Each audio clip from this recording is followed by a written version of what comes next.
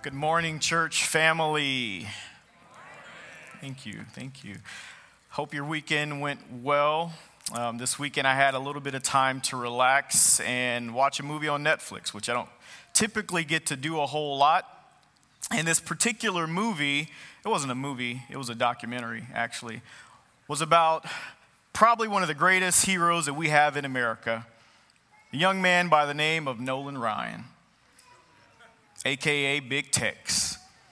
And as being half Texan, I really appreciated this documentary because, well, Nolan's a hero, isn't he? Nolan's done 27 years. He's arguably the greatest baseball player of all time. 27 years he pitched, beginning in 1965. He was drafted to the Mets. In that first season with the Mets, he won a World Series. Not only did Nolan continue to do great things for the Mets, he gave his heart, he practiced hard, he did all these wonderful things, but for some reason or another, the Mets decided not to hang with him, and they decided to trade him. So Nolan was traded, and he went from the Mets to the Angels. The Mets got rid of him, but he went to the Angels and pitched 4 no-hitters. As if he didn't prove himself with the Angels traded him too, where he found himself close to home with the Houston Astros. Amen. With the Astros, he was able to pitch another no-hitter. And as if that wasn't enough, the Astros said, well, we don't think you're worth your pay, Nolan.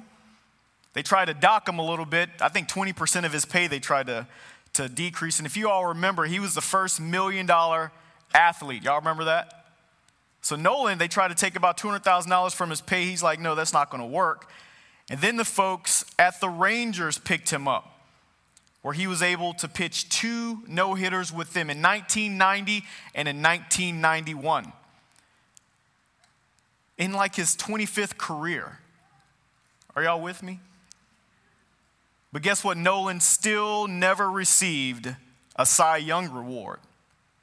He was never awarded the Cy Young, which is the epitome award of pitcher recognition. 7 no-hitters he pitched in his entire career. Almost 5,200 strikeouts. But yet he was still rejected by multiple teams. And in the end, he still has not received his Cy Young award, which we need to rectify here before he passes off.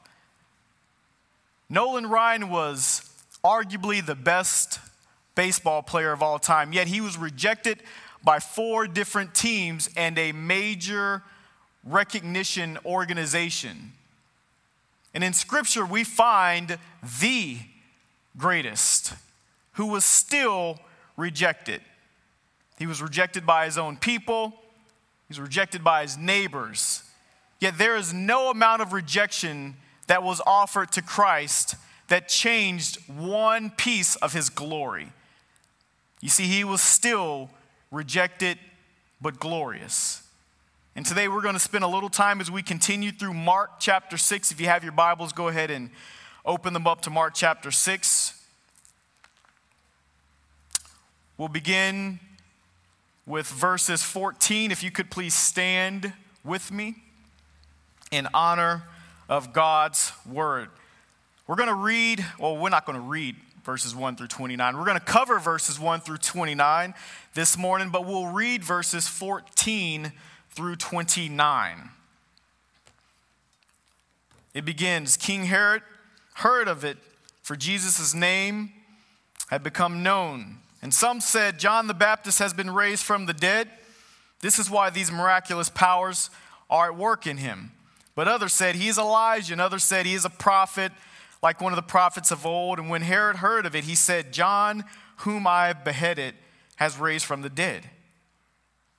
For it was Herod who had sent and seized John and bound him in prison for the sake of Herodias, his brother Philip's wife, because he had married her. For John had been saying to Herod, it is not lawful for you to have your brother's wife. And Herodias had a grudge against him and wanted to put him to death, but she could not, for Herod feared John, knowing that he was a righteous and holy man, and kept him safe. And when he heard, he was greatly perplexed, and yet he heard him gladly. Verse 21. But an opportunity came when Herod on his birthday gave a banquet for his nobles and military commanders and the leading men of Galilee. For when Herodias' daughter came in and danced, she pleased Herod and his guest. And the king said to the girl, "Ask me for whatever you wish, and I will give it to you." And he vowed to her, "Whatever you ask me, I will give you up to half of my kingdom." And she went out and said to her mother, "For what should I ask?" And she said, "The head of John the Baptist." And she came in immediately with haste to the king and asked, saying, "I want you to give me at once the head of John the Baptist on a platter." And the king was exceedingly sorry, but because of his oath and his guests, he did not want to break his word to her. And immediately the king sent an executioner with orders to bring John's head. He went and beheaded him in the prison and brought his head on a platter and gave it to the girl. And the girl gave it to her mother. When his disciples heard of it, they came and took his body and laid it in a tomb. Let us pray. Father God, your word is true. Every bit of it is inspired. Every bit of it is for us, Father God, to be stronger, to live out, and to carry forth to those who don't know you. And we pray this morning that that will happen. We ask that you will remove any distractions far from us. Help us to focus on your word. Remove me, Father God. Hide me behind this pulpit. Let your Holy Spirit speak. We pray this morning that someone, Father God, many even, would respond, whether in person or on TV, to the gospel. In Jesus' name, amen. Thank you all. You may be seated. Rejected, yet still glorious. Our title for this morning's message is The Rejected, or The Glorious Rejected. And our main idea, if there's anything that I can leave you with here today, it is that we should enthusiastically, that's a hard word to say, I don't know why I chose that for my main idea, but I used it, embrace Christ, and then he will manifest great power in our lives. Enthusiastically embrace Christ, and he will then manifest great power in our lives.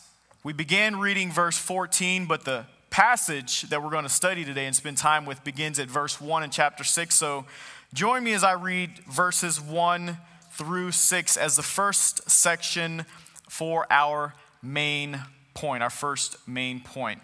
He went away from there and came to his hometown, and his disciples followed him. And on the Sabbath he began to teach in the synagogue. And many who heard him were astonished, saying, "Where did this man get these things? And with what wisdom was given to him? And how are such mighty works done by his hands? Is not this the carpenter, the son of Mary, and the brother of James and Joseph and Judas and Simon? And are not his sisters here with us?" And they took offense at him. And Jesus said to them, "A prophet is not without honor except in his hometown and among his relatives and in his own household." And he could do no mighty work there except that he laid his hands on a few sick people and healed them. And he marveled because of their unbelief. And he went about among the villages teaching. Verse 1 gives us a couple bits of information by observation. First, we see the setting. Jesus was back at home. His home is Nazareth. We know that. We know that he was also with his disciples. We also know that the actions of the disciples was that they followed him. Very simple. Nothing too complex here. But in verses 2 through 3, things heat up a little bit. We hear from his neighbors. We hear from those who know him like nobody else. And his neighbors were actually not there, as one would think, to encourage him along, but they were heckling him. They were saying, how is this? Wherever Jesus goes, there's always somebody that kind of picks apart the things that he says and starts asking questions. We've seen this in Mark so far. The scribes would come to us and say, or come to him and say, what authority do you have to teach these things? And then the Pharisees argue with them earlier, and different groups of people. We've gone through this before. So here's Jesus in public again with his ministry, and yet there are people who are questioning his intentions. But this is a little bit different because these people who are questioning Jesus have spent the last 30 years with him. That's unique. They know him. They have a human proximity to Jesus that we will never really understand. They knew him, the man. They knew him. They knew him, the child. They knew his mother. They knew his father. They knew his siblings. Some of them may even recall when Jesus' first tooth fell out. They may have been the recipients of some of Jesus' furniture. He may not even have been that good of a carpenter. But they knew that. I don't know. I'm not saying that. But they knew Jesus. They got lost that time that the family went to Jerusalem. They knew Jesus, the one who maybe whined for his mom at night. They knew Jesus in a very personal, human way. And it's interesting when we really start to begin to think through exactly how human Jesus was. You see, we on this side of eternity, or on this side of the Testament, I guess, see Jesus primarily as God. But they knew him only as Jesus from up the street. Joseph's boy, Mary's boy. And that's what they judged him by. They judged him as a man, not as the Son of Man. They knew him only as man. But a proper understanding of Jesus as God must include a proper understanding of Jesus as man. He was a baby. He lived. He was burped by his mama. He worked hard for 30 years. He was just as human as you and I. Just as human as you and I.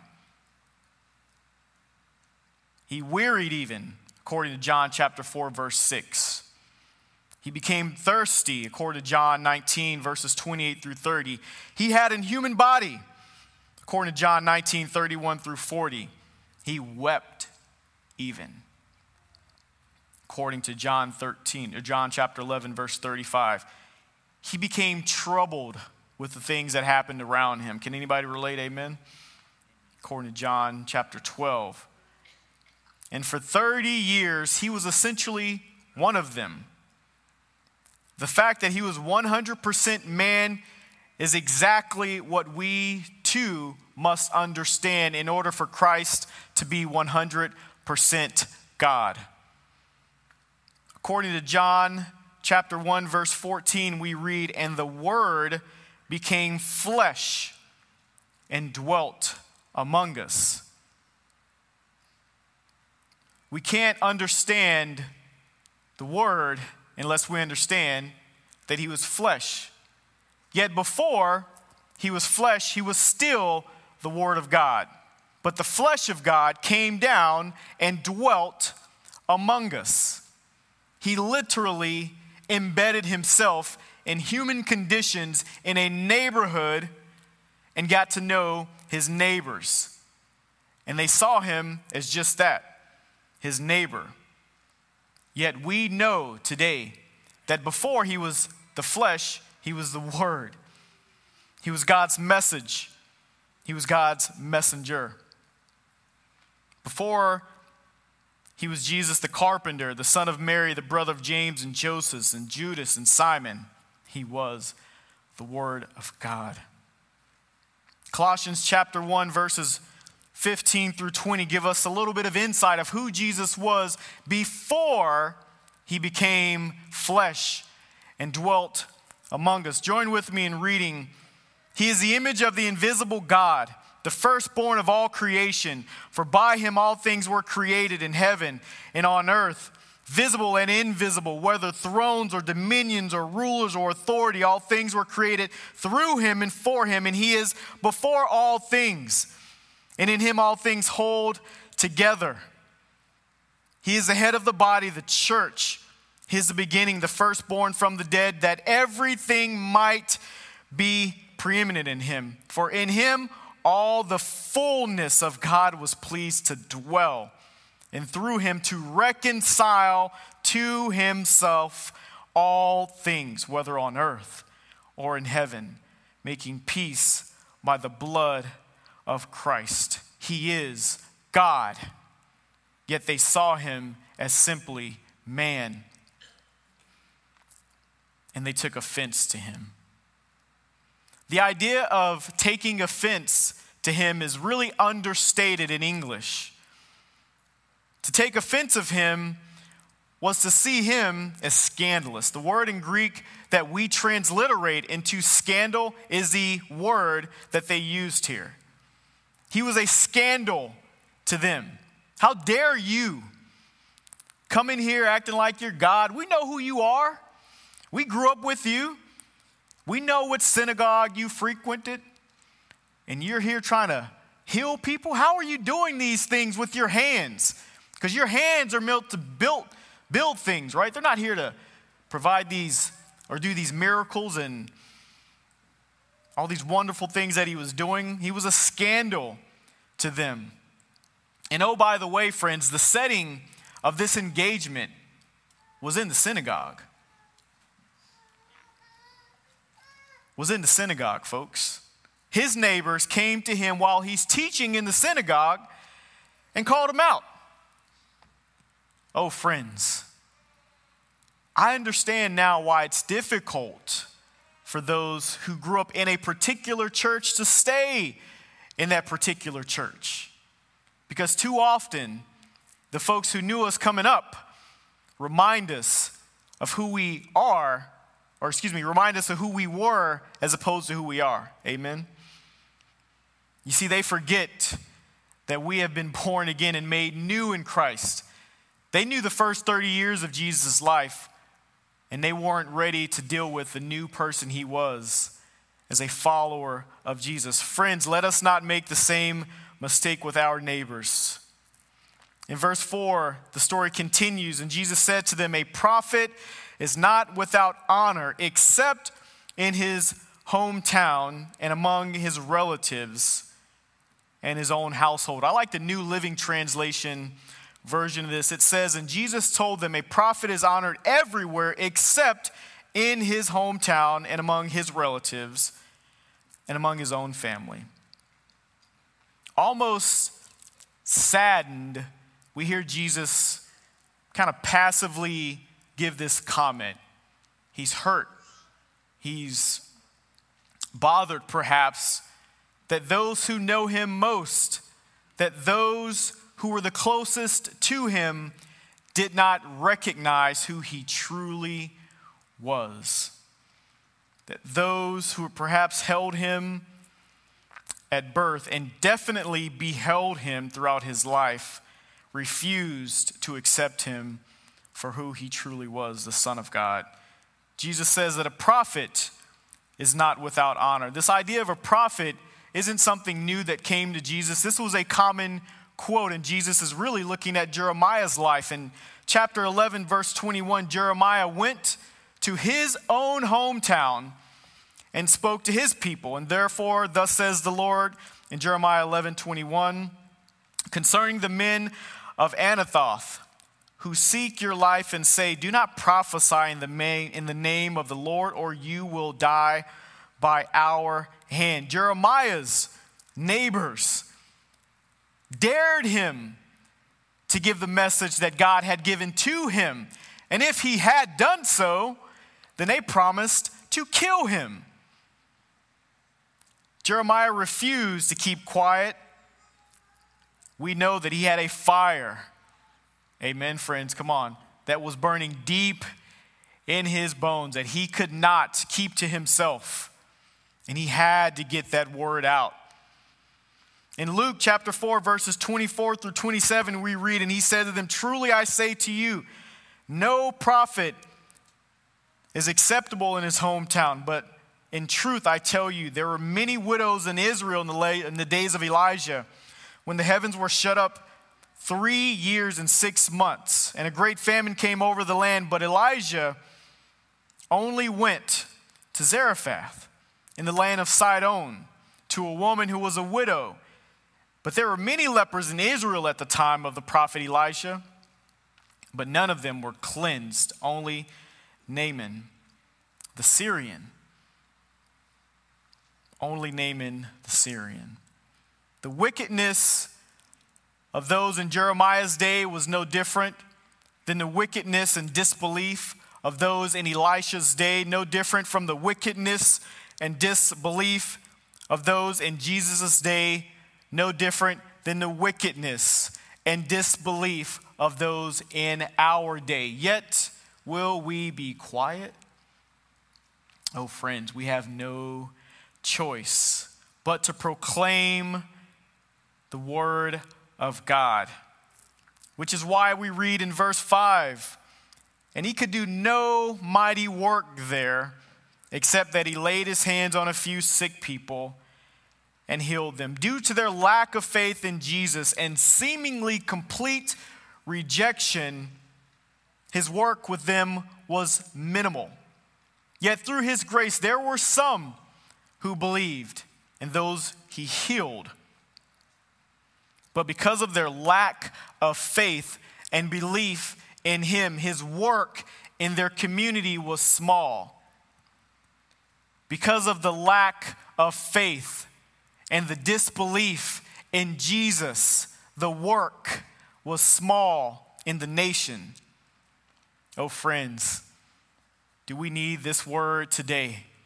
We look around and we see all these things that are happening, and it frustrates the living daylights out of us as we look at the schools, as we look at the government, as we look at the organizations, and we look at, I was watching something or heard on the radio, there was I think it was Wall Street Journal maybe. There was an article on the corruption within a certain agency of the government. And it was surprising to them. It was shocking that this thing could happen. Friends, the world has wholeheartedly rejected Jesus, and we're surprised when we see no mighty work done.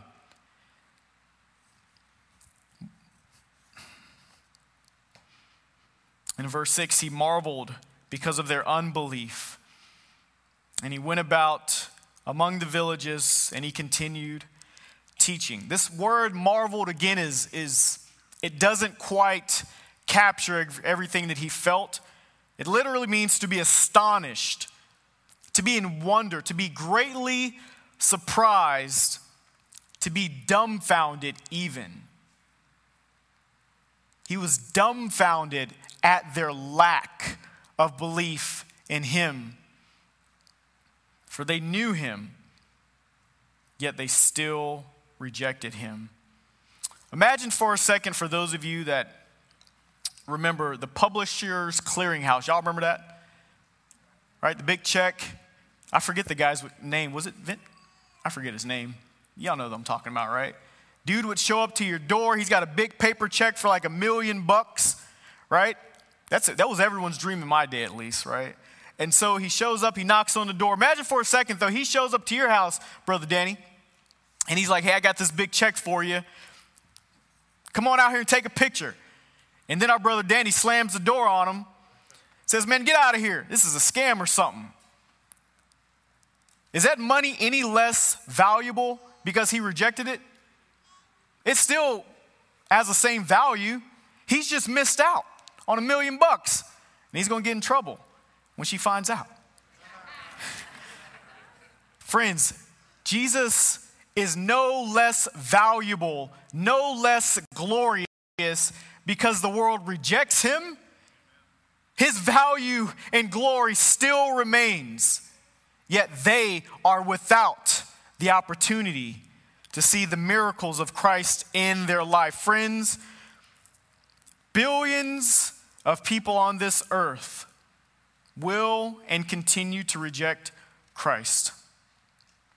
Yet the sun still rises and the earth still turns, and he still beckons us to him. But don't expect anything in your life major if your faith in him is absent.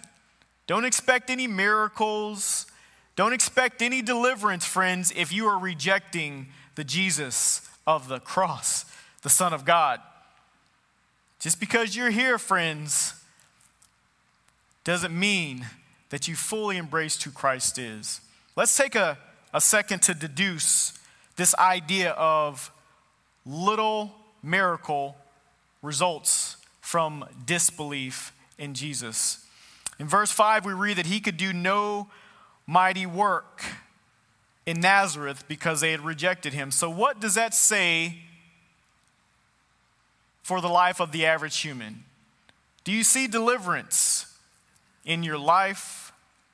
What are the fruits of your life? Have you seen changes that you can share about with your friends? Do you still find yourself caught in an addiction, struggling with your flesh, caught in some type of relationship that you know you ain't got no business in, cheating on your taxes, a lifestyle that perpetually sins?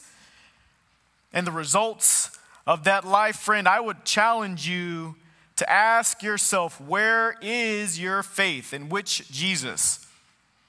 Is it the Jesus of Nazareth, or is it the Jesus of eternity? It cannot be both. It cannot be both.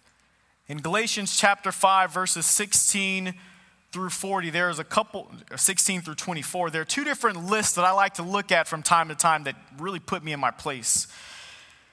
Beginning in verse 16 of Galatians 5, we read, "But I say, walk in the Spirit, and you will not gratify the desires of the flesh, for the desires of the flesh are against the Spirit, and the desires of the Spirit are against the flesh. For those who are opposed to each other, for those are opposed to each other to keep you from doing the things that you want to do.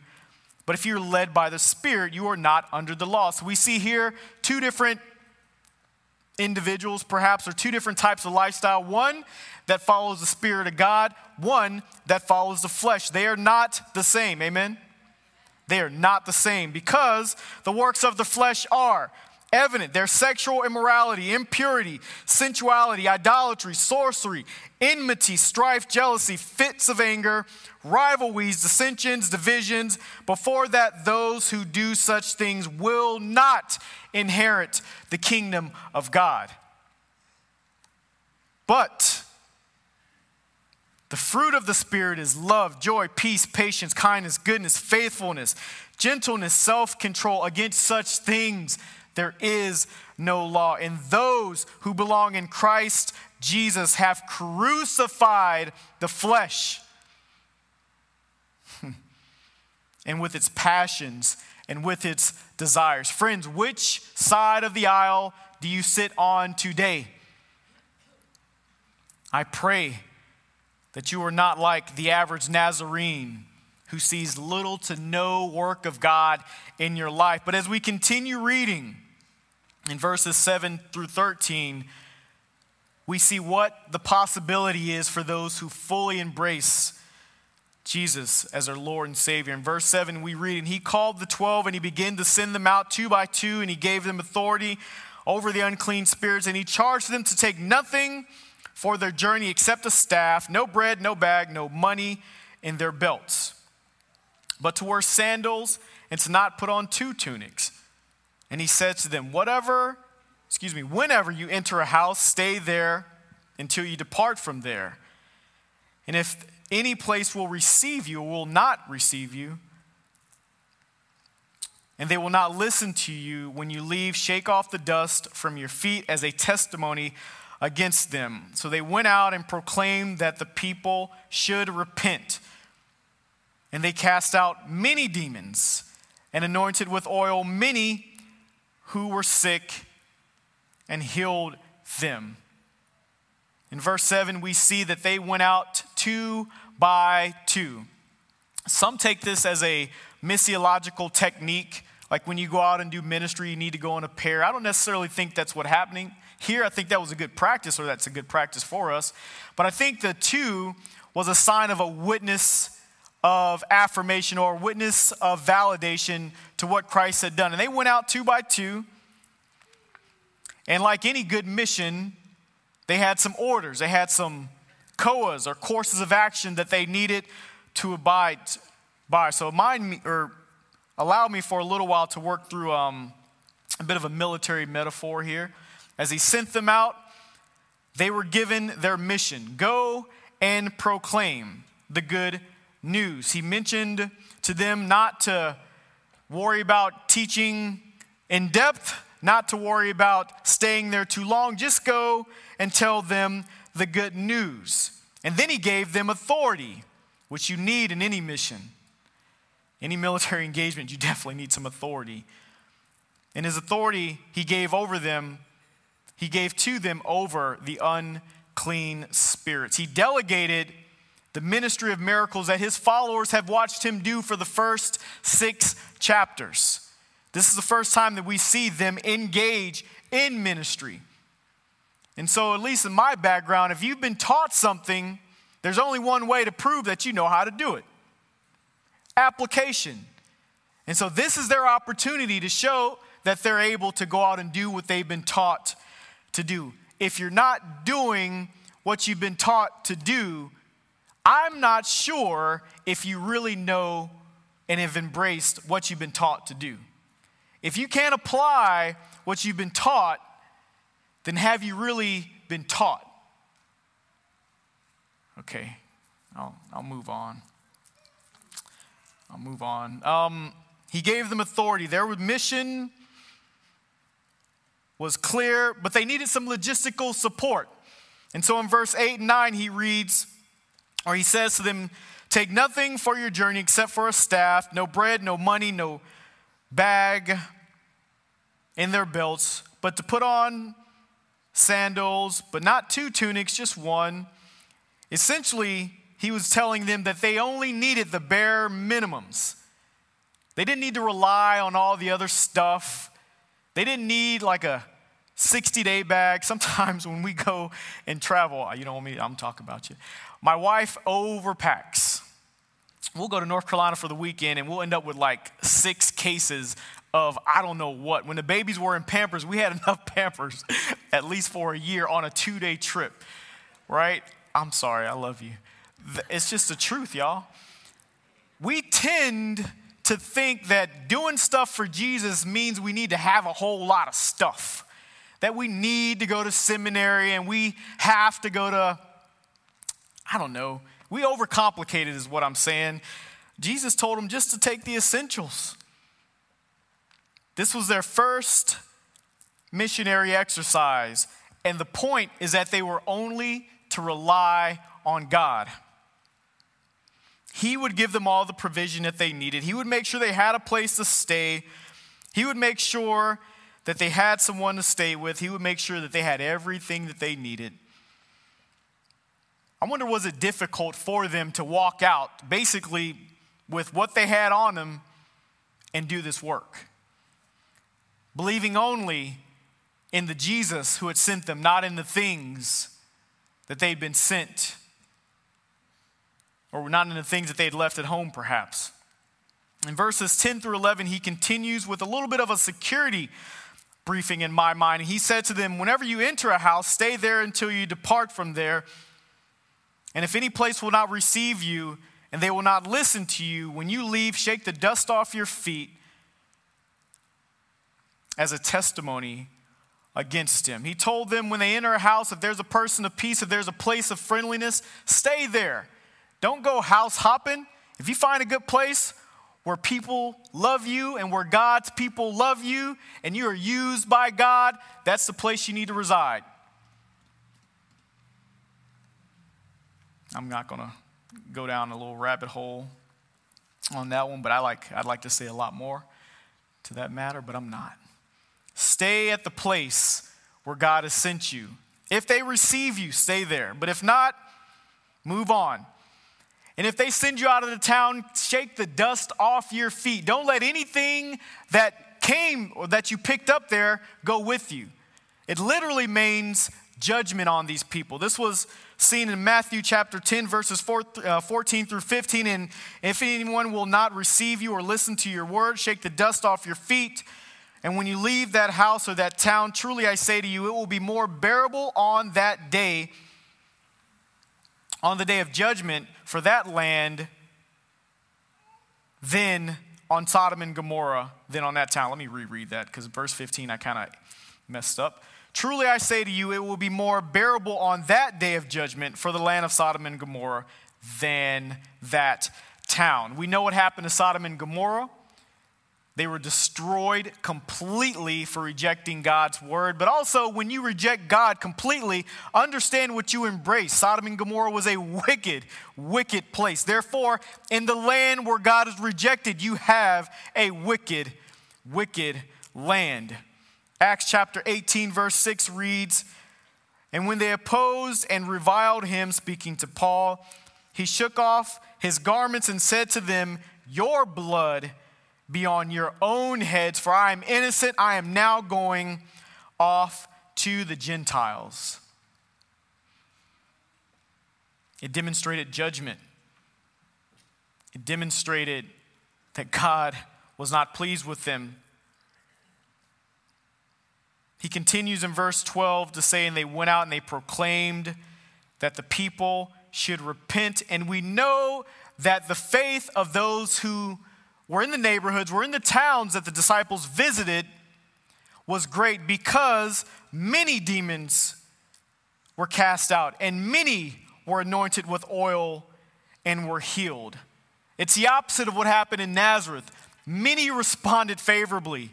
Many believed. Therefore, many were healed. Many responded. They didn't respond based on Jesus' human flesh only. They responded based on the Messiah's coming. As we continue in this story in Mark chapter 6, verses 14 through 29, which we read earlier, there's a story that seems a little out of place. And I think we have this story here, which Mark always intentionally puts stories in front of us to give us a case study for the two different sides of the outcome of this ministry that Jesus and his disciples went on. We have the story here of Herod and John the Baptist. It's a famous one. It's a violent one. It's not one that many people are excited to hear. But at the end of the day, it's in the Bible. It's the Word of God, so we're going to preach it and teach it here. Amen. And in Mark 6, 14 through 29, we see a comparison between two people, between Herod and John the Baptist. I don't really have the amount of time that I'd like to have to go through and read and break down each of these small nuances, but I'd like to, just for simplification, give you a character study of John and a character study of Herod. What was the faith of John the Baptist and what was the faith of Herod? And then what were the results of each of their faith? We know Herod was a mean man. We know that his father was a very mean man. His father was Herod the Great. The Herod that we're dealing with right now is Herod Antipas. Herod the Great was the one who contracted the wise men to go out and find Jesus. But when they didn't show back up, what did he do? Killed thousands of children in Bethlehem. Well, Herod took after his father. Herod's faith was firmly in Rome. We know that because he was a king. In order to be a king in the Roman Empire, you needed to first pledge loyalty to Caesar. To them, Caesar was a king, or he was a god, he was a deity. His word was ultimate. His power was complete. Jesus refers to Herod in Luke chapter 13, verse 32 as a fox. Someone that's cunning, witty, yet sly, who can't be trusted. We know also Herod believed greatly in his power. Josephus, the historian, determines that Herod killed John not only because of his defiance towards his lifestyle, but Herod killed John because he was a threat to his power. Herod believed greatly in his power. We know also Herod believed in the people.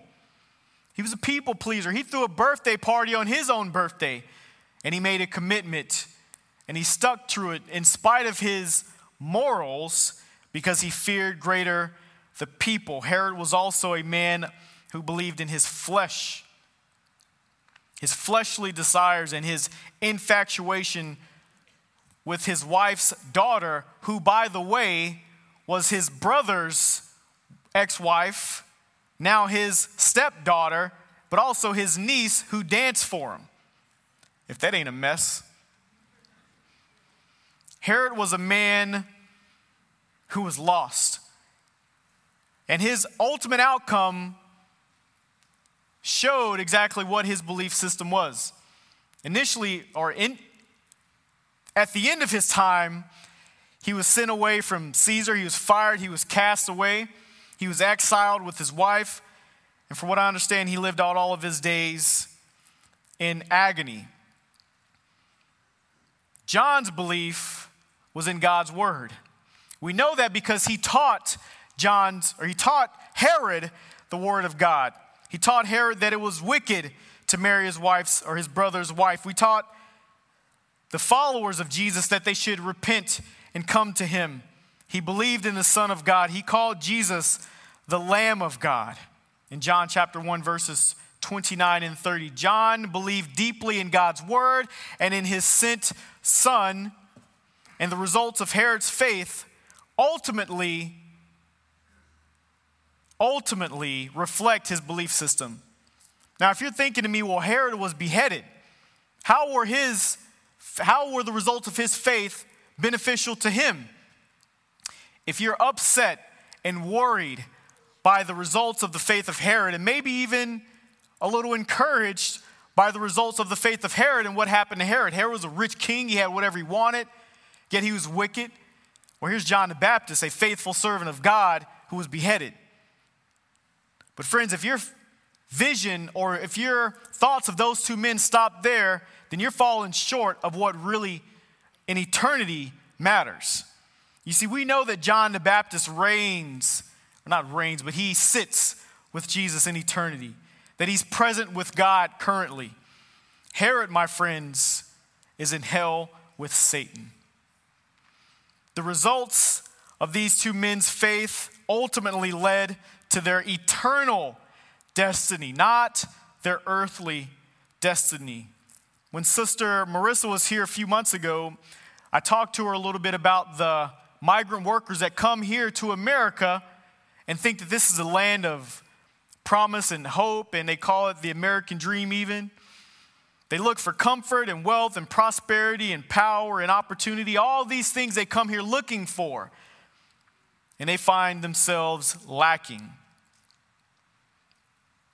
None of what they want is here, friends, because all of what they need is in Jesus. If you place your faith on earthly things, you will find yourself achieving earthly significance perhaps, but in eternity, you will be lacking. In eternity, you will fall short. In eternity, you will live a lifetime separated from God. Thursday, when I prepared this message, or as I was working through it, at that current minute, at 11:14 in the morning on Thursday, there were estimated to be 7,980,813,558 people living, like to the second. Now that fluctuates here and there. That day, there were 75,534 deaths. This year, there have been 45,990,019 deaths. Friends, it's a pretty wild thought to think that in about 100 and some years, over 8 billion people will die. That's all of us in this room and all of us listening. The goal is not life on earth, friends. What happens when we leave this earth is ultimately the destination that we should seek. It is our eternity that we should strive for. In Matthew chapter 16, verse 24, we read, Jesus told his disciples, if anyone would come after me, he must deny himself. You take up your cross and you follow Jesus. If you've never denied yourself, if you have never taken up your cross, if you've never followed Jesus, perhaps your faith is still in the Jesus of Nazareth and not the Jesus of eternity. But if you have, according to Matthew chapter 16, given up your life for him, if you have surrendered your soul to Jesus, then friends, you too will be with him in the kingdom of heaven for an eternity.